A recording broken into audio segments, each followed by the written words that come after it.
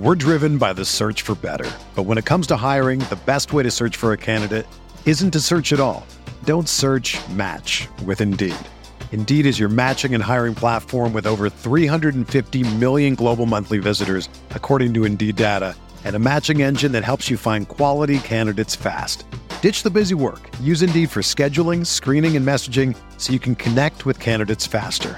Leveraging over 140 million qualifications and preferences every day, Indeed's matching engine is constantly learning from your preferences, so the more you use Indeed, the better it gets. Join more than 3.5 million businesses worldwide that use Indeed to hire great talent fast. And listeners of this show will get a $75 sponsored job credit to get your jobs more visibility at Indeed.com/Blue Wire. Just go to Indeed.com/Blue Wire right now and support our show by saying that you heard about Indeed on this podcast. That's Indeed.com/Blue Wire. Terms and conditions apply. Need to hire? You need Indeed. When you need mealtime inspiration, it's worth shopping Kroger, where you'll find over 30,000 mouth-watering choices that excite your inner foodie. And no matter what tasty choice you make, you'll enjoy our everyday low prices, plus extra ways to save, like digital coupons worth over $600 each week. You can also save up to $1 off per gallon at the pump with fuel points. More savings and more inspiring flavors make shopping Kroger worth it every time. Kroger, fresh for everyone. Fuel restrictions apply. The Pat Mayo Experience. Pat Mayo Experience. Pat Mayo Experience. Pat Mayo Experience. Experience. Welcome to the Pat Mayo Experience, presented by DraftKings. Let's get serious about the NFL. I did start that last Thursday when Aaron Schatz was on to talk through overvalued and undervalued teams based on his numbers. But we're going to get into the nitty gritty right now. Ross Tucker from the Ross Tucker podcast, which is probably not the place where we're going to know you the best anymore. I don't know. Yeah, I mean, it's funny. It's as you know, it's a pretty popular show. It's daily and people like it. It's kind of like their 25 minutes of NFL content every morning from a former player. And then I've got the Betting One, the Even Money podcast for fantasy football. I've got the Fantasy Feast, and even people that like the NFL draft and college football so much, I've got the college draft. But yeah, it's some exciting news today. Was announced that I'm calling some NFL games on CBS this year. So really looking forward to it. I mean, I've called a lot of high school, a lot of Ivy League, a lot of Patriot League, Maction. I mean, I've called them all trying to get an opportunity like this. So should be fun. And I think they'll probably have, some more announcements down the pike as it relates to college football and stuff. And I'm just really looking forward to it. Well, it really spurs hope for me moving forward in my realm. Because, I mean, I don't really see a difference between you and I, except you are an Ivy Leaguer. You played in the NFL and you've been calling games for ages. But we both have podcasts. Can I get on TV? You know what I will say, Pat? We are a lot more similar than people probably realize, because we both basically started our own thing from scratch and we're able to build it into something pretty darn cool. You've done an unbelievable job with the Pat Mayo Experience and all of your properties. It's really, really impressive. Your YouTube, everything. Man, I was late to the game on YouTube. I'm trying to catch up at youtube.com/Ross Tucker NFL. But you've just done an awesome job. And it was so fun getting a chance to work with you last year and just see the way you go about it. So really excited to be on your show. Hopefully you can return the favor at some point. You have my email, or you can just text me. I'll be here. It's not like I do a ton of stuff. We have to record right now because I have to go pick up my kids. But other than that, I'm pretty available most of the time. I love it. I'm going to take you up on that. Yeah, absolutely. So let's talk NFL. Camp opened. Actually, I want to swing back to the broadcasting thing for a second. Yeah. What do people not realize about calling a game, especially a TV property? Because obviously radio preparation is one thing.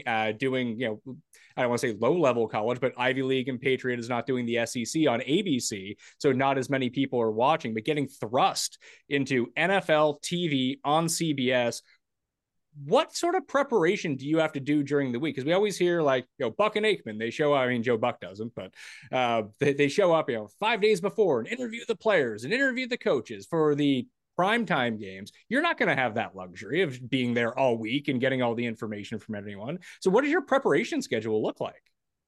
Yeah, so somewhat standard for NFL would be that you arrive on Friday morning and you watch the home team practice, and then you meet with the home team players and coaches after that. And then Saturday, when the away team gets to the hotel, so Saturday evening, you meet with the away team at the hotel and players and coaches. And then obviously Sunday's the game. So from a strictly meeting standpoint, now obviously you have your own meetings with your own broadcast team in terms of graphics you want to use, storylines that are interesting, things to keep an eye on. The funny part is, Pat, and you'll probably appreciate this, it's actually the higher the level you're at, the easier it is, because the notes they give you are better. The access to information is better. You do some high school games or some lower level college games, and you learn real quick how valuable it is to have the information sort of teed up for you on a silver platter. The other thing I would say to people about actually calling the game that is a lot different than people realize and a lot harder is, it's one thing when you're sitting on the couch watching the monitor and you see stuff, right? When you're up in the booth, you're primarily watching the field. So, because you're trying to see everything going on, right? You're trying to see the big picture. So you might not actually see something that took place that they can see really closely on the monitor because they're a little bit more zoomed in, because you're trying to see the whole picture. Because sometimes you're like, why is that talking about, the hold right there or this? And maybe that's because you're looking at something else. But maybe even more to the point, you have a producer in your ear talking to you. The play-by-play guy might steer you in a different direction. I might want to talk about the defensive end's great pass rush, but the replay they show is the wide receiver one-on-one against the corner, which, by the way, that's not what I watched on the play. I watched the O-line. I wanted to talk about the O-line at the end, but no, they want to show the ISO corner receiver, which is great, except I'm now seeing it for the first time because I didn't watch that. It's a lot harder, I think, than people realize.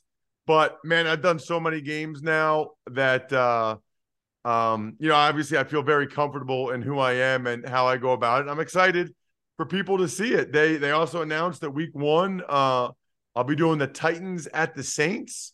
So I guess part of me is wondering, Pat, if maybe I got this assignment because of my food posts on social media at Ross Tucker NFL. They're sending me to New Orleans. I mean, maybe that was a big part of this thing. I mean, that could be an easy tie-in for you going forward to make some extra cash outside of calling the games is Ross's food and travel review of the best places in the city to go eat. If anything, they can probably just comp you your meal and you'd be good to go. I would be happy to do it just for that. You got that exactly right. I'm low budget, Pat. That would be amazing. In college, when I was in broadcasting school, I did play-by-play for the University of Toronto football team, who were, I think, on a 31-game losing streak at that point. And what you hit on is exactly right. They wouldn't even give me a name key for the names. And sometimes the numbers of the players would be switched in between games. So I had no idea who anyone is. It was a travesty. And it was probably the single hardest thing I've had to do. I mean, it wasn't even really my career. I was just a student at the time. I was like, I know what I never want to do again. And it's this. It's It's like doing a radio show, like Colin Cowherd style, for 2 hours by yourself every single day on every sport. Like, it takes a certain type of person to be able to be good at this stuff. And I was not one of them. You know what? I can't tell you enough how hard it is when you have limited information. I mean, and the thing is you're doing it for them. I called a game I can't remember who it was last year. It was like Alabama State, UAB, and Alabama State. Like it was hard to even get a roster from them, and it's like we're trying to do your players justice. Like we're trying to make sure we know about them and highlight them and where they came from and their background and like what movie is that? It's Jerry Maguire. Help me help you. Help me help you. Did you meet Emery on this circuit as well? Because I know that Emery is always on your show all the time. I've had Emery on my show a bunch during NFL draft season. Was it calling these games with him? I met Emery on this circuit, not calling games with him, but for a few years there, the Ivy League games were on Friday nights on NBC Sports Network when I was doing them. And they were the only game on Friday nights. This was like before ESPN was really doing it. But I think ESPN realized that people were watching these and they started doing like a Tulane game or whatever, right? But for a while there, it was just the Ivy League. And Emery I thought I really, really loved football until I met Emery. He would be in the press box and he'd be there just to watch the game. And I don't even know who he was really covering the game. I mean, I was actually getting paid to call the game. Emery was there just to watch the game and watch some of the prospects in the game and Ivy League game. I mean, that dude is everywhere. Are there any particular stadiums just in general that have a better press spread? Because that was always, I mean, the one part I did enjoy about doing the play-by-play would be like, hey, it's halftime. Go to the media room, catch some grub. It was awesome. Well, so Pat, you're firmly in my wheelhouse. I am the world's foremost expert on press box food. I've been studying the genre for a dozen years now, and I am convinced, Pat, with rare exception, that especially in the NFL, the press box food is a good reflection of the overall organization. For example, the Patriots have historically had great press box food. The Packers might be my favorite. The Redskin / football team / Commanders, horrific. Absolutely horrific. And if you think about it, it kind of makes sense, right? Like, what is the organization's philosophy? Like, are they trying to excel? Are they trying to do things well? Are they trying to spend as little money as possible? And what I always thought was crazy is, if the team stinks, the media is going to say they stink. If they're awesome, media is going to say they're awesome.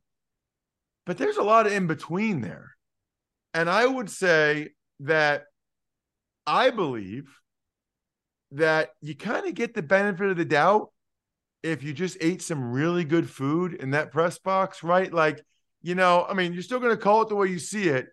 But if you were there and you just had 2 brats and they had this amazing pulled pork with mac and cheese and they got a nice salad bar and they've got a delicious soda product with caffeine without calories like Coke Zero, you're happy. But you know what? I know Aaron Rodgers just threw his 4th pick, but this Green Bay Packers organization, they know what they're doing. They really do. So no, some of my favorites, Pat, the Cowboys have been phenomenal in the new stadium. Last couple of years, I did their game on Thanksgiving. Never experienced anything like it. By far the best Thanksgiving spread I've ever been a part of in any capacity. The Packers I kind of referenced already. You know who's really good? The Tampa Bay Buccaneers. Really? They typically have 3 or 4 entrees, all kinds of different sides or whatever. And then at halftime, they have Bananas Foster ice cream dessert. I get back in line like 3 or 4 times to get the Bananas Foster. It's that good. We covered Super Bowl in Minnesota, which of all the Super Bowl destinations, not the best climate to go to in February when it was minus 30 degrees out. And I'm used to dealing with Celsius. Minus 30 Fahrenheit was a completely new thing to me. But I brought my buddy Cust along with me, and we were doing the shows live from Radio Row, all that fun. And he spent probably, I don't know, 5 hours a day in the press room. Just, oh, they brought this stuff out. You know, they're giving away food for free in there. It's like, yeah, man, they're trying to treat us nicely. Yeah, you know what? I can't remember. I think the food was pretty good in Minnesota, but yeah, very nice people.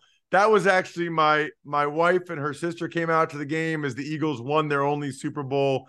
I'm from the Philadelphia area, so that meant a lot to them to go to the game. And yes, that there's certainly challenges when the Super Bowl is in a cold weather town.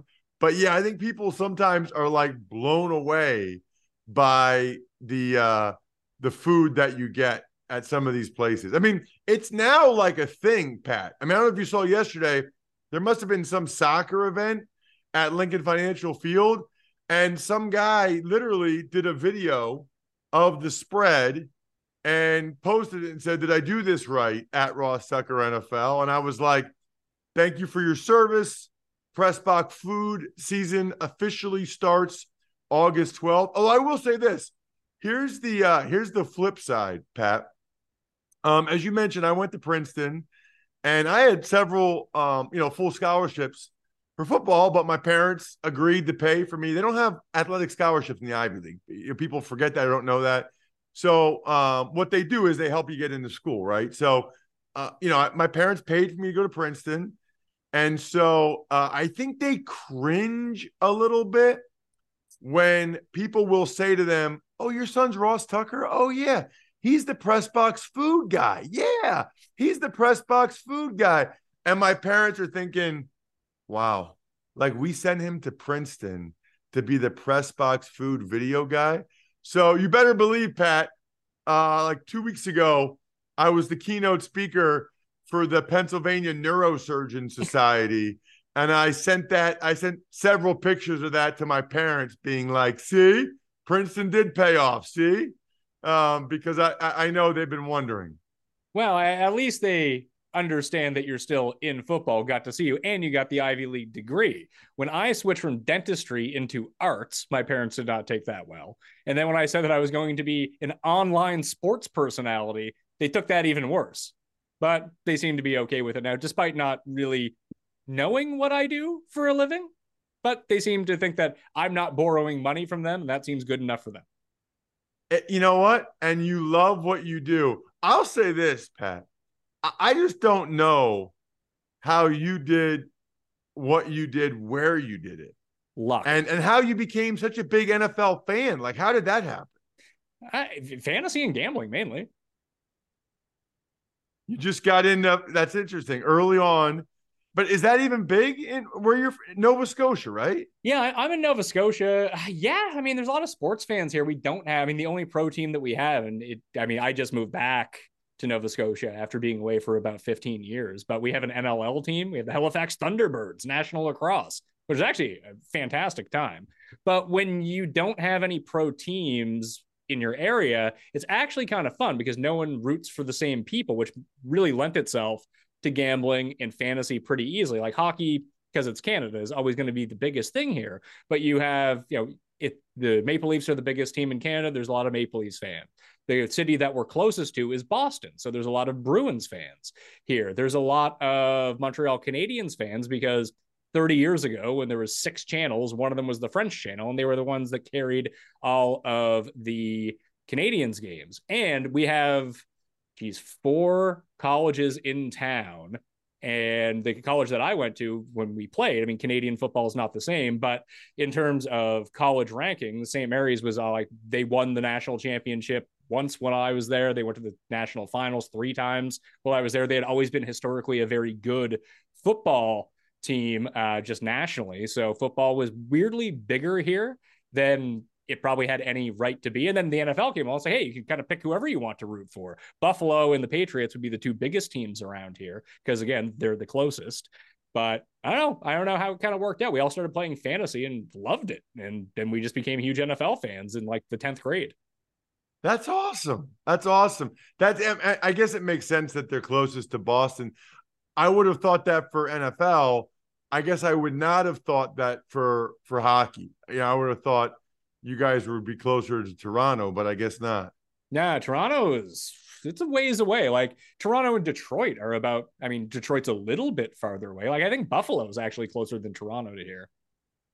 Right, because you guys are so far east. Yeah, I mean Buffalo and Toronto are not far from each other. When I played for the Bills, I went to Toronto a couple of times. Cool city, clean city. Yeah, I enjoyed that. But that's really interesting, really interesting. So you can pick it. And Jeff Feinberg is always on our show. Like he's a Chargers fan, and he has a collection. Like him and basically all of the people that he grew up with, their grandparents would always go to Florida all the time. So and that's a Canadian thing to do in the middle of winter.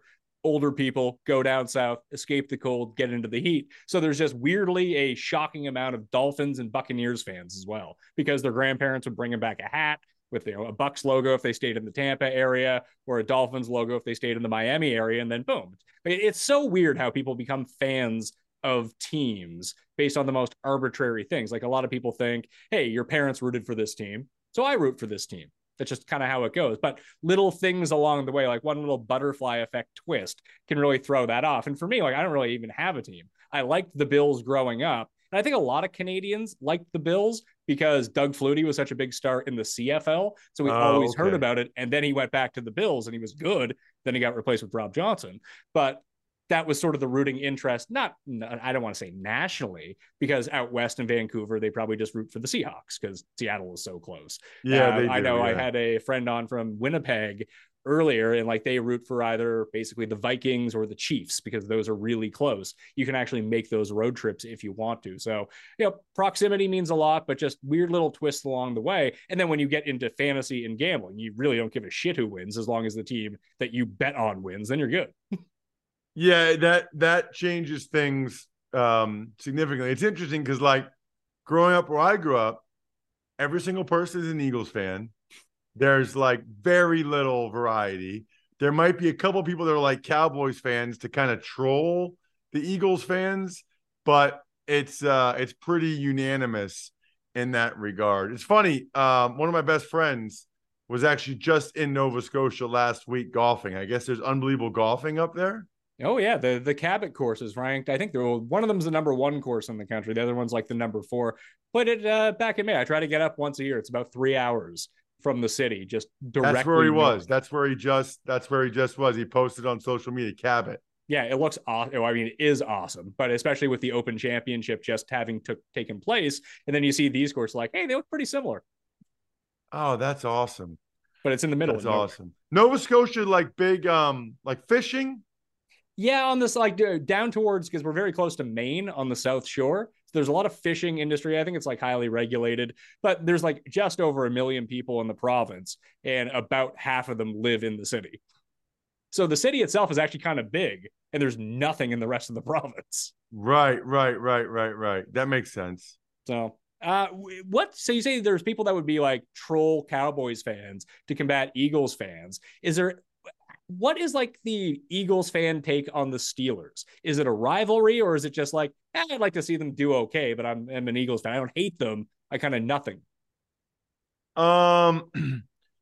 That's so in Philadelphia, because they only play the Steelers once every 4 years, and because like New York, DC are so much closer, the Steelers are kind of like out of sight, out of mind. And the same for Pittsburgh.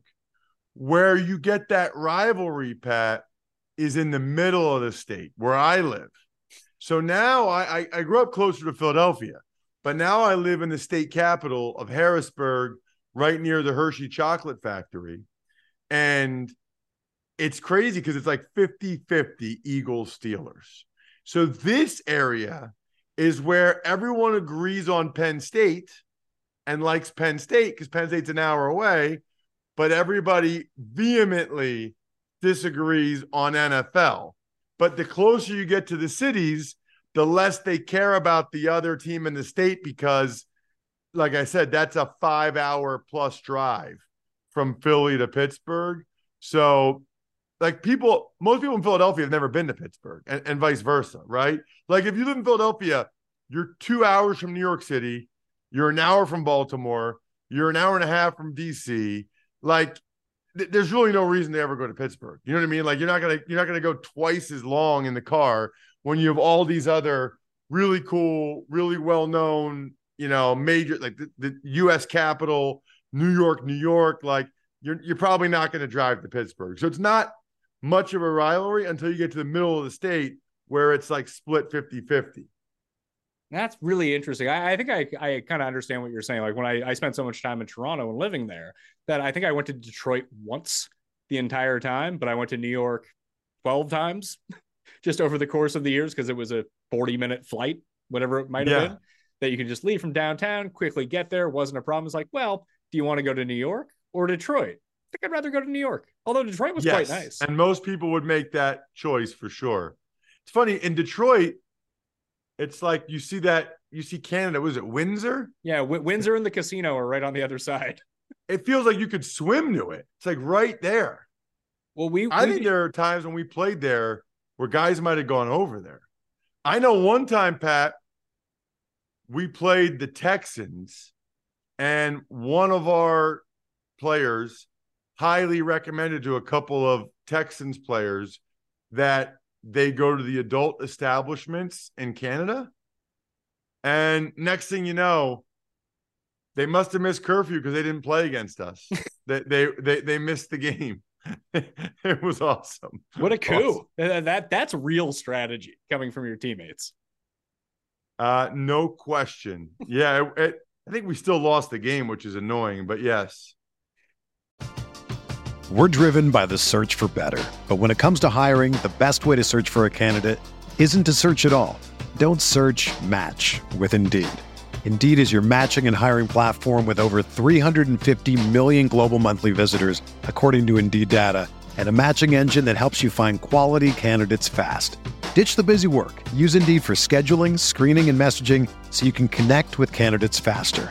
Leveraging over 140 million qualifications and preferences every day, Indeed's matching engine is constantly learning from your preferences, so the more you use Indeed, the better it gets. Join more than 3.5 million businesses worldwide that use Indeed to hire great talent fast. And listeners of this show will get a $75 sponsored job credit to get your jobs more visibility at Indeed.com/Blue Wire. Just go to Indeed.com/Blue Wire right now and support our show by saying that you heard about Indeed on this podcast. That's Indeed.com/Blue Wire. Terms and conditions apply. Need to hire? You need Indeed. Is there a certain amount of, I don't want to say notoriety because people know who you are in a certain space, but being on CBS on an NFL broadcast, is that like a new level? Like, so many more new people are going to find out who you are. Is that exciting, or is that just like, man, some of these, like, my social media is going to be awful now because I still do my show, make picks and talk about this and power rank teams. And now I have these absolute like goobers who watch football for 2 hours on a Sunday who, I love the Lions. They don't know anything else except for they love the Lions. And if you don't like the Lions, you're going to hear about it. Yeah, I don't know. I'm kind of curious to see what the impact will be. The interesting thing about calling a game is that you're really not on camera that much in terms of people visually, right? Seeing you. Now they hear you, but other than at the start of the game, maybe the start of the second half, you're not on camera all that much. So I don't know if it will affect sort of how many people might say hi or something if I'm in an airport. Although I think, I fill in for Dan Patrick enough that it feels like that's usually the thing that people mention, like, love you on Dan Patrick, love you on Dan Patrick. Or if I'm in Philadelphia because I do the Eagles preseason games on TV, they'll say, big fan, etc. But no question, Pat, the social media will likely be filled with a lot of negativity because everybody gets it. I mean, if you ever like look at guys' names during a broadcast, no matter Romo, Aikman, no matter who it is, Most people don't think they're doing a good job. Most people think they could do a better job. Now, Romo had that run where, like in the playoff game, where he called the play like 8 times in a row. That was crazy. And it seems like it's been generally really positive feedback for Greg Olsen so far, which is really hard to do. Really, really hard to do. I also think part of that, like Romo's so associated with the Cowboys that almost no matter what he says, Eagles fans aren't going to like it, right? Or same with like Brady or whatever. Whereas Olsen like played for several teams, and it's like the Panthers, Seahawks, it's like non-threatening teams that there isn't like a built-in disgust for him. That makes sense. Plus, he's new and he's doing a good job. And that always goes a long way. It seemed like one, they probably asked Romo to stop calling the plays beforehand. Like it was a novelty and then he just kind of stopped doing it. That, or do you think that there is something too that once you're out of the league so long and part of your entire cachet is that, you know, you have relationships with these players, you played for these coaches, and that's a lot of what you bring to the table as a broadcaster, that once you're out of the league for long enough, and that's like the one thing that you kind of hang on, and that goes away, that maybe not necessarily that your preparation goes down, but just your ability to on the fly be able to call out what's happening because you just see it so vividly from having played 2 years ago, 3 years ago. Like you've been out of the game now for a while, but your entire bag isn't like, yeah, I was a former player. Here's what I see. It's no, you're doing like deep film review. You're talking about the different concepts that go on. That's not really what Romo's doing. He's calling out plays because he identifies exactly what's going on the field. And it seems like some of that has started to slip because he's now been out of the league, 7, 8 years? Yeah, I mean, I don't know about that aspect. What I will say is this. I think, especially the first couple of years, for any player, it's really like you're an assistant coach then at that point, and you're up in the box as an assistant coach, and you're kind of talking about it like you would be if you were the offensive coordinator. And I know the first couple of years, Romo was like, all right, they got, single high safety here. The other safety's rotated to this receiver. He's going to be looking to the man-to-man over here and circles the guy. And then not every time, but a lot of times that's where the quarterback threw it because that's what he was thinking. You know what I mean? So same type of deal. That's what he was anticipating. I will say with every year you're removed from playing, it gets both harder and easier, right? It gets harder in the sense that more of the guys that played with or played against aren't out there anymore. So you don't have that built-in sort of scouting report. You got to really study them anew, like the new guys. And also, the league is constantly evolving. Football is constantly evolving. So a lot of the concepts and the way they did things when you were playing change over time. And that's something that you absolutely have to adjust to. It gets easier in the sense that you've done more games. And so just like, you and I, Pat, doing our shows, the more times you've done the games, the more familiar you are with it, the more comfortable you are with it, different scenarios, situations, the better able you are to make sure that you're able to do a good job. And also gets a little bit easier maybe to be critical of players as you get further removed because you're not friends with them. You don't already know them. It's a little bit tougher when you just retired to criticize guys that were your teammates or that you just played with. I think that gets overlooked, the human element of a lot of this stuff, especially when you do know the people and they are your friends. You don't be like, well, I just absolute blown assignment there. This guy's no good. That's a bit rough. Yeah, I've always kind of taken it like as much as possible, critique the play, not the player, certainly at the college level, and unless it's an effort thing, I'm usually just saying what the guy did wrong and what he could do better. And for the most part, those guys know it's true. And those guys know that that's what their coach is going to tell them in the film room on Monday anyway. And I'm right. That's why you got to be right. Right. If you're right, they respect it. If you're guessing or you're just kind of name calling and criticizing, it's a little bit different.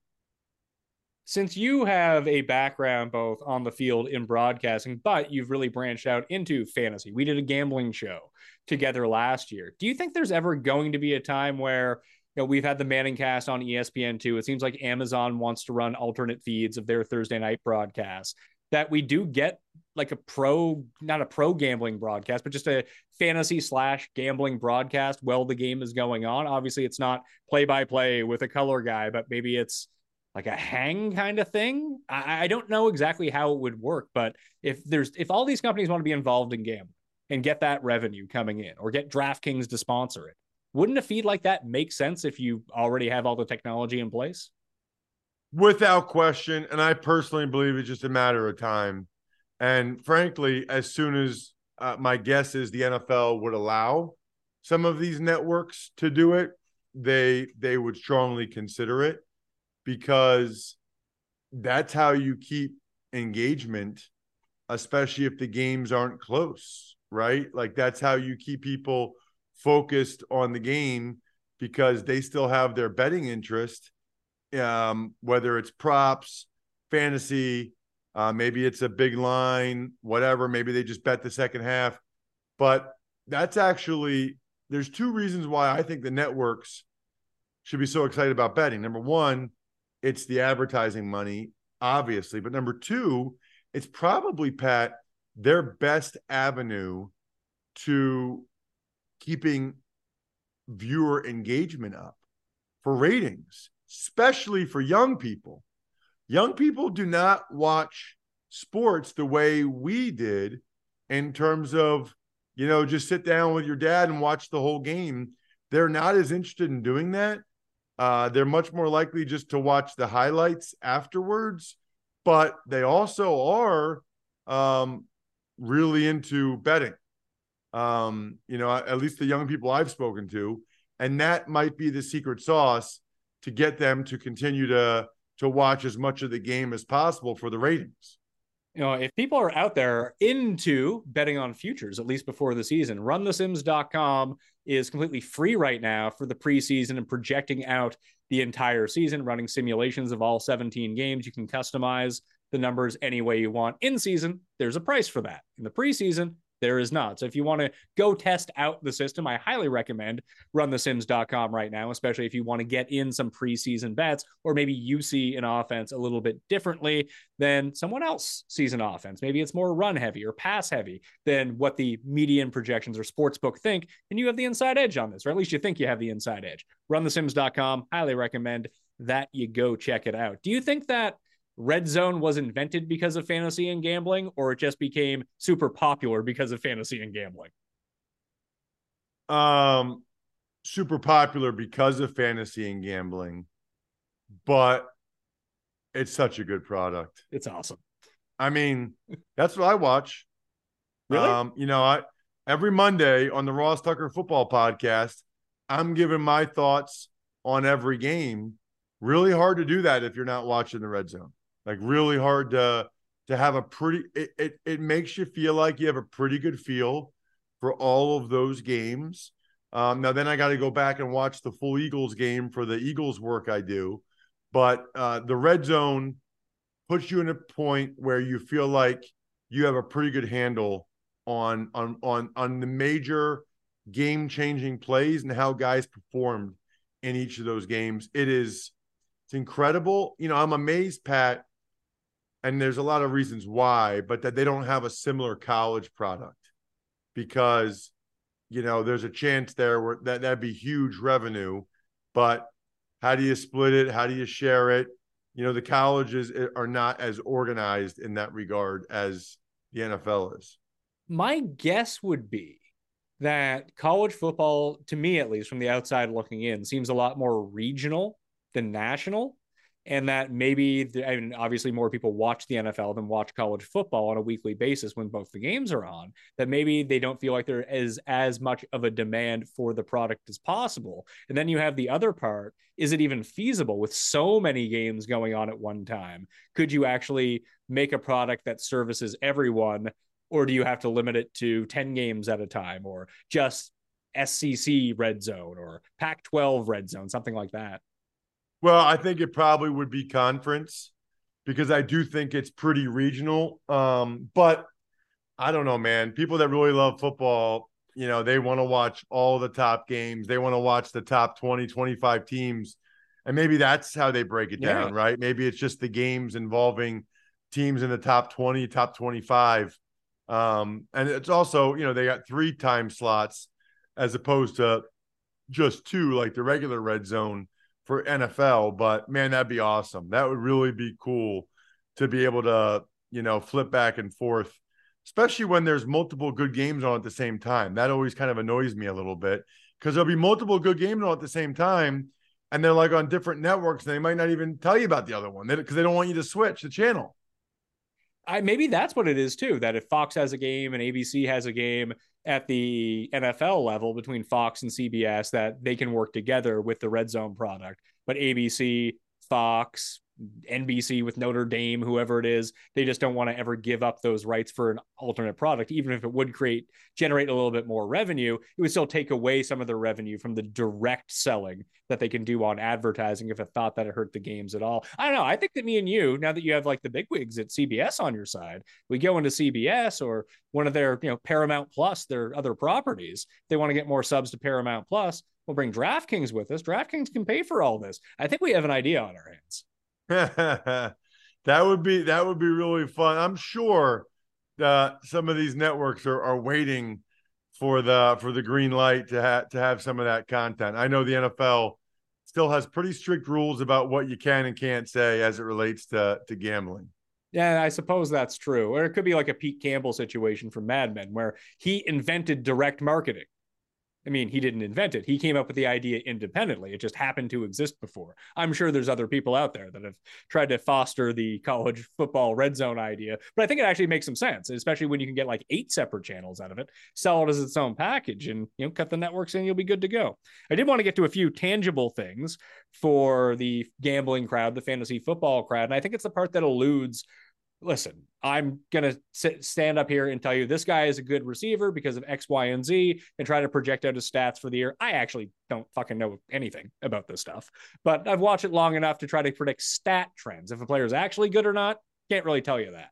But offensive line is, I think, a very underappreciated part of fantasy football and especially betting on teams that people just have a very tough time wrapping their heads around what's good, what's not, and how does it really work? Because listen, you're going to be wrong about predictions all the time anyway.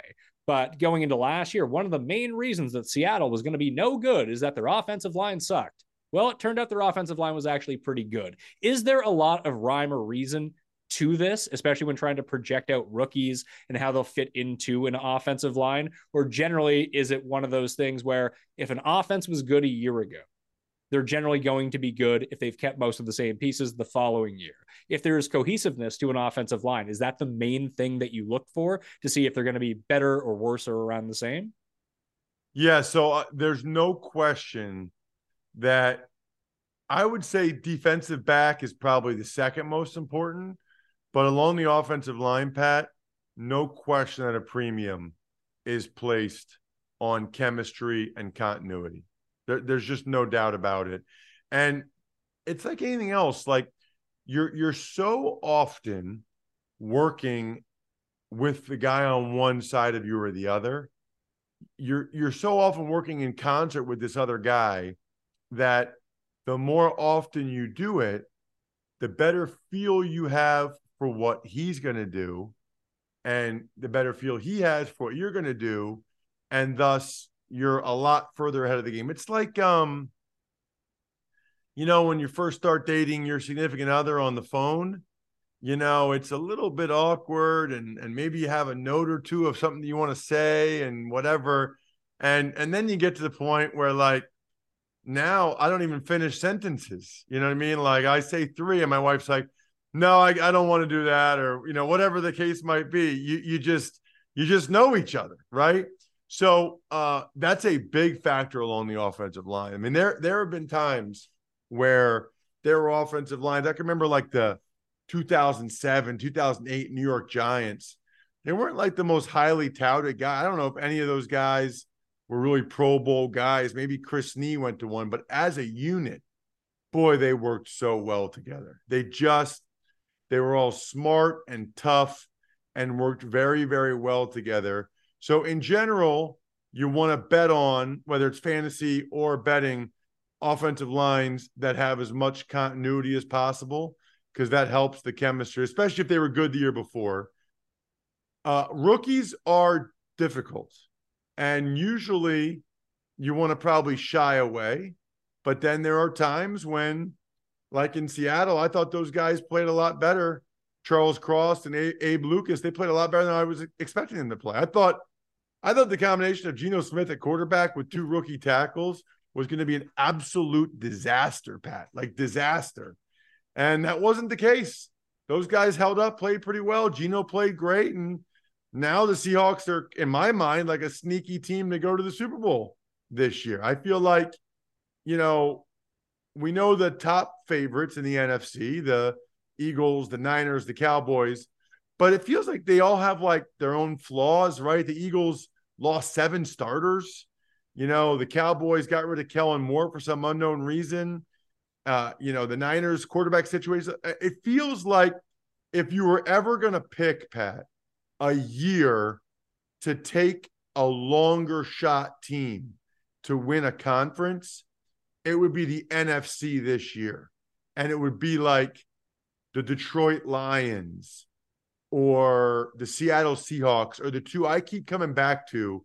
That's an interesting, at those odds, that's an interesting play, because there's definitely a scenario whereby those teams have both improved and they're both good enough to go on a playoff run, and they're not having to go through Cincinnati, Kansas City, and all these AFC teams. They're going through some NFC teams that all look like they kind of have some flaws. Chauncey Gardner-Johnson carted off the field earlier today. This is coming out on a Tuesday. This happened on Monday. So the Lions already getting Detroit Lions luck as we go through it. Your former Buffalo Bills lose Nyheim Hines. So there's already camp news coming out. Losing a defensive back that you signed to a big deal on a 1-year contract that you really hope shores up your back end is one thing. I saw people really freaking out about Nyheim Hines, which I thought was kind of strange. Yeah, he's a good player. He's not affecting your win total whatsoever. It hurts. You're going to have to replace him with someone who might not be as good. But people are acting like they lost like Stefon Diggs or something like that. It's kind of crazy. Yeah, the Hines thing, I don't think is that big of a deal. I think they run the ball a little bit more with power anyway. It's why they went out and signed Damian Harris and Latavius Murray. And the things that Hines did, James Cook does very well. So I don't feel like the Nyheim Hines situation is that big of an issue. Now, if the Lions lost Gardner-Johnson, that would have been bad. But that's the other lesson, I think, from today, Pat, is like, hey, just relax a little bit till we get a little bit more information. Non-contact. He was banging the ground. He's done for the year. And then, that was like a 45-minute window. That's like, oh, no, he's fine. And that's what I think there's a lesson there. Is that just what happens this time of year because we're so starved for anything to talk about NFL related? Yeah, pretty much. People are so excited, and rightfully so, and so amped up about what's going on that, any information, we haven't really had a whole lot of news for like a month, at least 6 weeks, maybe. So people get really excited when there's information that we can actually act upon. What is just for people who don't know, because a lot of people are going on the PUP list right now, early on in training camp, and they're like, oh my God, like how injured is this guy? This happens all the time, right? Yeah. I was actually on the PUP list once. If there's a list, cut, traded, IR, PUP, I've been on it. And all it means is you can't pass a physical at the start of camp for whatever reason. You might just need another day or two or whatever. Mine was actually terrible. I was healthy, coming back from a back surgery for the Bills. But then during the conditioning test, I partially tore my hamstring. 2005, Buffalo. Ended up really negatively impacting my career. But the conditioning test is considered a part of the physical. So if you get hurt doing that, they can throw you on the PUP list. So I was on the PUP list then with during the and I practiced for it like 5 times. I knew I was going to be fine with it, but I'm running and all of a sudden I just felt it. I don't know if it's because my spine was a little bit off from the surgery or what, but just very unfortunate. Well, that sucks. That's a real bummer. And like I've seen already in early on training camp, like, Amari Cooper's a bit banged up. Kadarius Toney got hurt doing punt drills. And then Dr. Travis Kelce came out and said he hopes he's ready for the beginning of the year. Like, people will glom on to anything at this point of time to try to make it a story, which I actually think was super savvy from the running back side of things to bring attention to, the big names not wanting to play on the franchise tag. And, is there going to be a separate running backs union, all these crazy theories that have been thrown out there. But let me ask you, if you had $20 million to spend and you could spend 14 of it on a running back and 6 of it on a good O lineman, or 18 of it on an elite O lineman and 2 of it on a running back, which side would you pick? Well, I think it depends on what else you have on the line, what else you have at running back. I think it depends on just how good that running back is. I'll give you an example, Pat. I think Chris Lindstrom, the right guard for the Falcons, is a really good player, right? He makes $20.5 million a year. Quentin Nelson makes $20 million a year. I played guard, right? I started at least 7 games at both left guard and right guard in the NFL.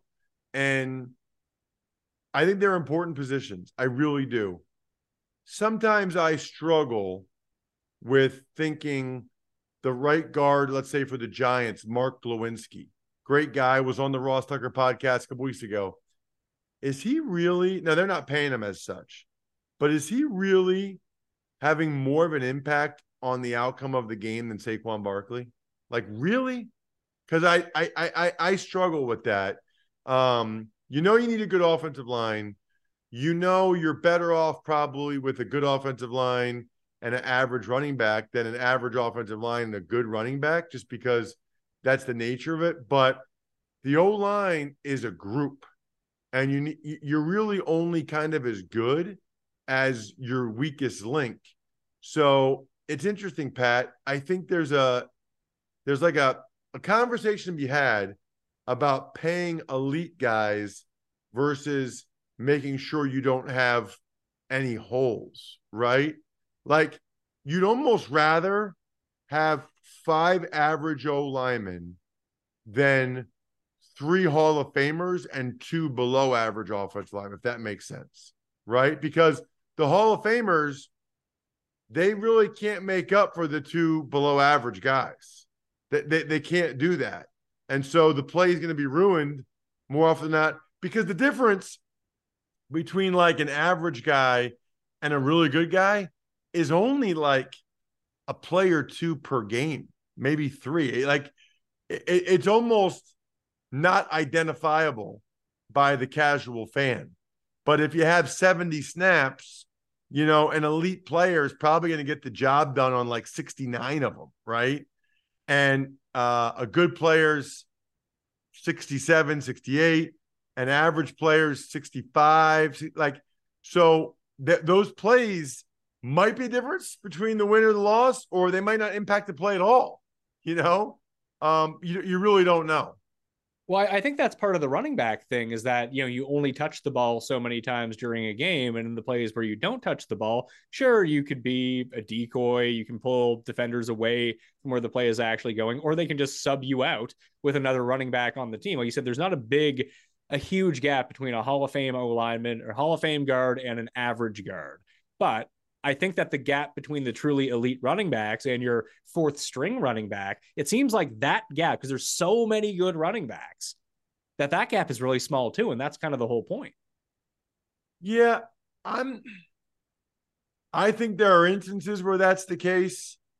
I'm not sure that's always the case. I would love to see the Giants and Raiders play games this year without Saquon Barkley and without Josh Jacobs. I tend to believe that it would have a big impact on the difference of the outcome of those games. I mean, look at their backup running backs. They're not exactly ready to roll there. So I'd kind of like to see that.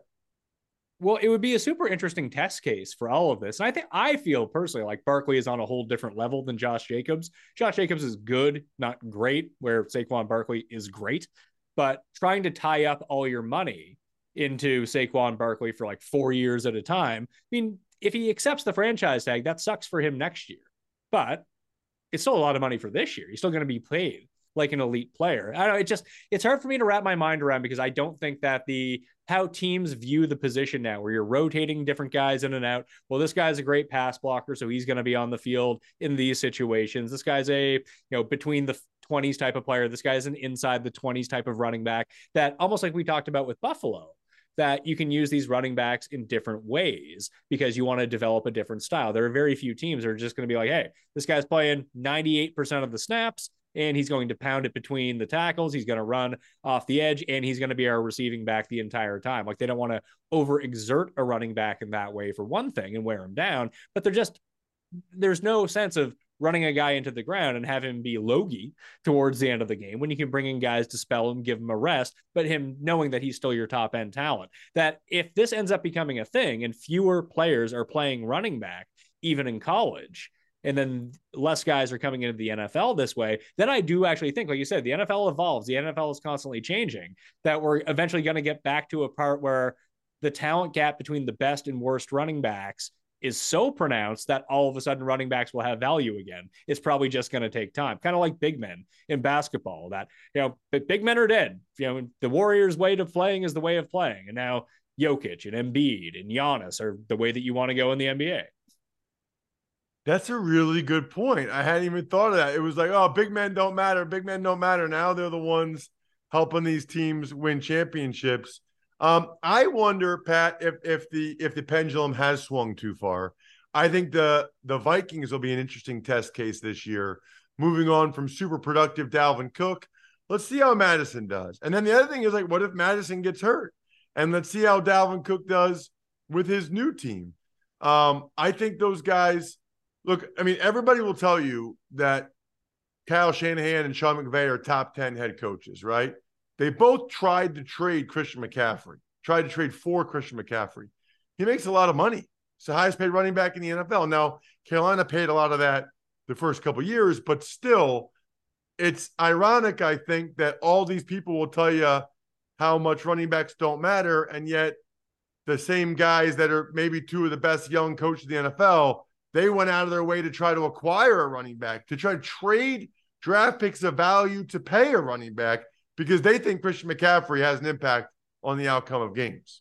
Now, how much do you think that is? Because, I mean, it's kind of twofold. Both those teams, they felt, were close to winning a Super Bowl. And then if you could add the cherry on top of a really good running back, maybe that solves your final problem going forward. Or is it because Christian McCaffrey is so capable as a pass catcher that he just opens up a different dynamic of your offense? Now, I would say that Saquon's very similar to Christian McCaffrey in that way. Maybe he's not as good of a receiver as McCaffrey. I feel like he's a better runner than McCaffrey is. And Saquon's still a good receiver on top of it all. That I'm just surprised. Like, I think the deal with the Giants is that maybe people feel like the Giants overachieved a little bit. Maybe they feel like they've overachieved a little bit last year, and that Saquon's not really moving the needle. Like, let's say the Giants win total this year is 8.5. I mean, you can check DraftKings Sportsbook right now to find out what it actually is. 7.5, 8.5, 9.5. It's one of those numbers. Let's say it's 8.5. If Barkley, and that's assuming Barkley plays, if Barkley doesn't play, do you think that win total changes? Because I don't. Yeah, I do. Okay. Yeah, I mean, it's 7.5 right now. If they knew he wasn't going to play in any games this year, at least the VIG would change. The VIG might, because people would come in on the under because he's such an important part of what they do. I don't know if it would go to 7, but certainly the juice would change, I think, if you knew Barkley wasn't going to play, but he's going to play. I mean, it's $561,000 a week. I'd be surprised if he missed any of those paychecks. Do you think any of these guys like do the one game protest and sit out? No, I think they should do, Pat, is show up the day before the first game. Why miss any of the money? Don't miss any of the money. Show up the day before the first game get 561,000. Then the onus is really on the team. I mean, then the onus is really on the Raiders and the Giants. Do they want to take the chance of you getting hurt? They don't know what you've been doing this whole time. You just show up the day before the first game. Are they going to put you out there? You missed the whole week of game planning and stuff. But if they want you in there earlier, they either need to give you a little bit more money for year one, or for the 1 year deal, or they need to agree not to franchise tag you again. Which to me, by the way, the franchise tag just bugs the crap out of me. It feels so un-American. And if you don't think he's worth that much, then let him hit the open market. Let's figure it out. I feel like it has to do with something with the continuity of teams, where there is inherent value to teams keeping their best players in the market where they originated from.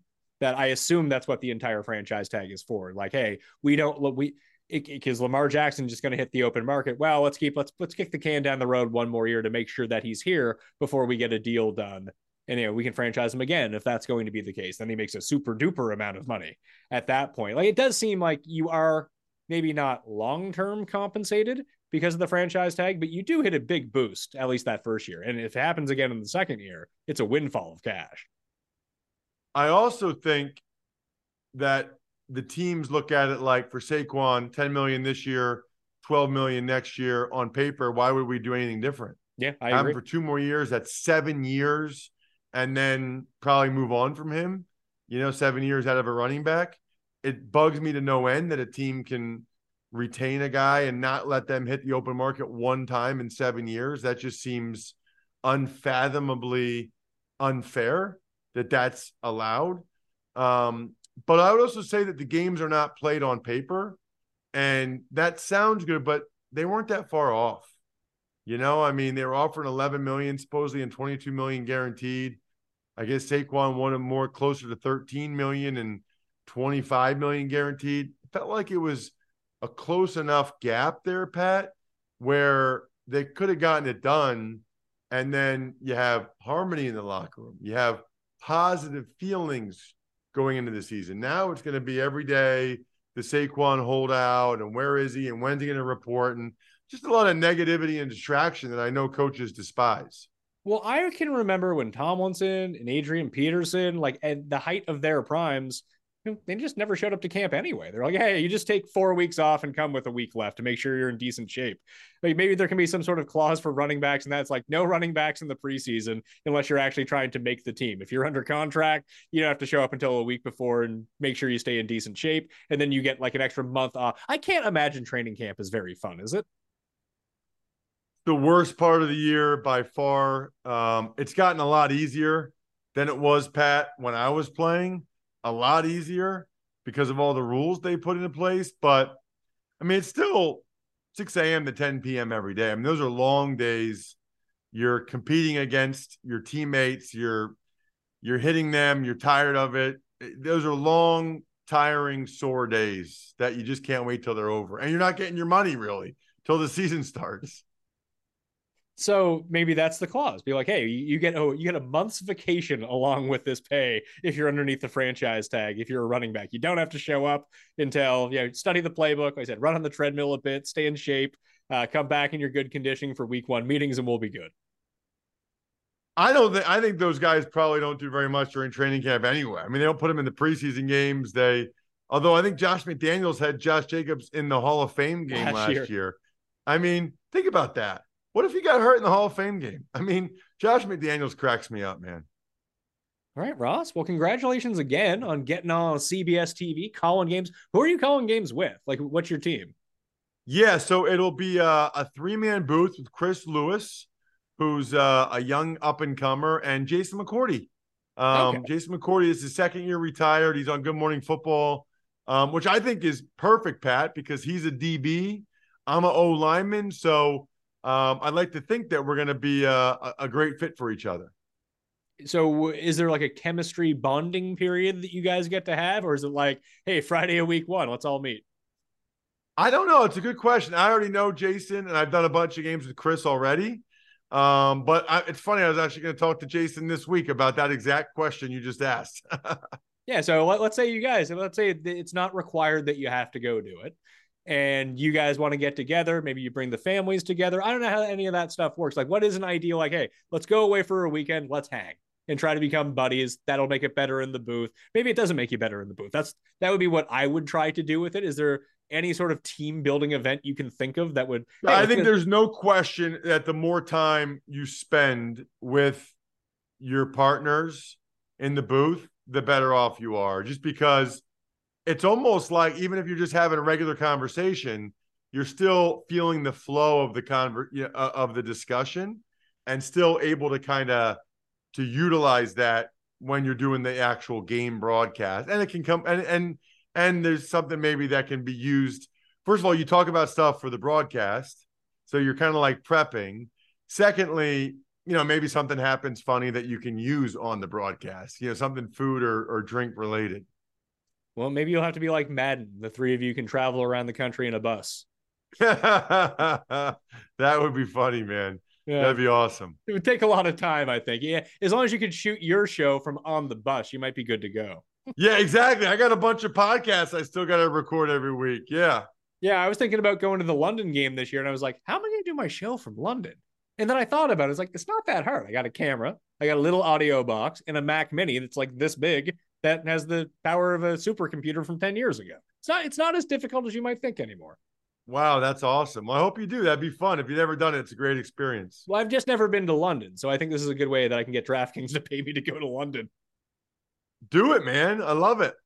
All right. Ross Tucker, the podcast, the YouTube channel, anything else besides those two things, and Ross Tucker NFL online? Is it Instagram and Twitter, or just Twitter? Yeah, Twitter, Instagram, Facebook, TikTok, whatever it is, X, whatever it's called. Just make sure you follow me there at Ross Tucker NFL, because it's show me your beer season. It's almost press box food tuck spreads season. So certainly fired up about those two for social media. And then, yeah, you're right. If you go to youtube.com/Ross Tucker NFL, you can see the full episodes and the highlight clips of all the different shows I have. And obviously, you guys know how to get the podcast if you're watching or listening to this. We got the Ross Tucker Football Podcast daily, Even Money if you like the betting, Fantasy Feast if you like the fantasy, College Draft if you like the NFL draft and college football. Follow Ross at all those places and subscribe to everything that he told you. All right, that's how we get good guests on the show, is by helping them out. There's got to be something in it for them, because I'm not paying them to come on. Shockingly enough. I'm Pat Mayo. You can follow me at VPME on Twitter. Sub to the YouTube channel, sub to the podcast, and smash the like on the way out. And for full free projections that are completely customizable, head on over to runthesims.com right now. Just enter your email and start tweaking some of the offense. Be a tweaker over there. Maybe you can find some good season-long props you want to get in on at DraftKings Sportsbook, or wherever, I suppose. Anyway, I'm Pat Mayo. Thanks for watching. I'll see you next time. Pat Mayo Experience!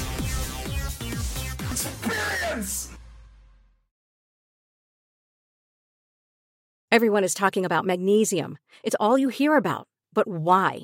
What do we know about magnesium? Well, magnesium is the #1 mineral that 75% of Americans are deficient in. If you are a woman over 35, magnesium will help you rediscover balance, energy, and vitality. Magnesium supports more than 300 enzymatic reactions in your body, including those involved in hormonal balance. From functional medicine doctors to mental well-being and female hormone experts, we all know that magnesium is the one mineral to improve all aspects of well-being and health. But which one? Magnesium Breakthrough from Bioptimizers, the trusted choice recommended by leading experts with 7 best-absorbed forms of magnesium to ensure your body receives the support it needs for overall well-being. Go to bioptimizers.com/balance today and use code BALANCE10 for 10% off. Support your journey to wellness at bioptimizers.com/balance. Magnesium Breakthrough from Bioptimizers, your foundation to optimal health and vitality.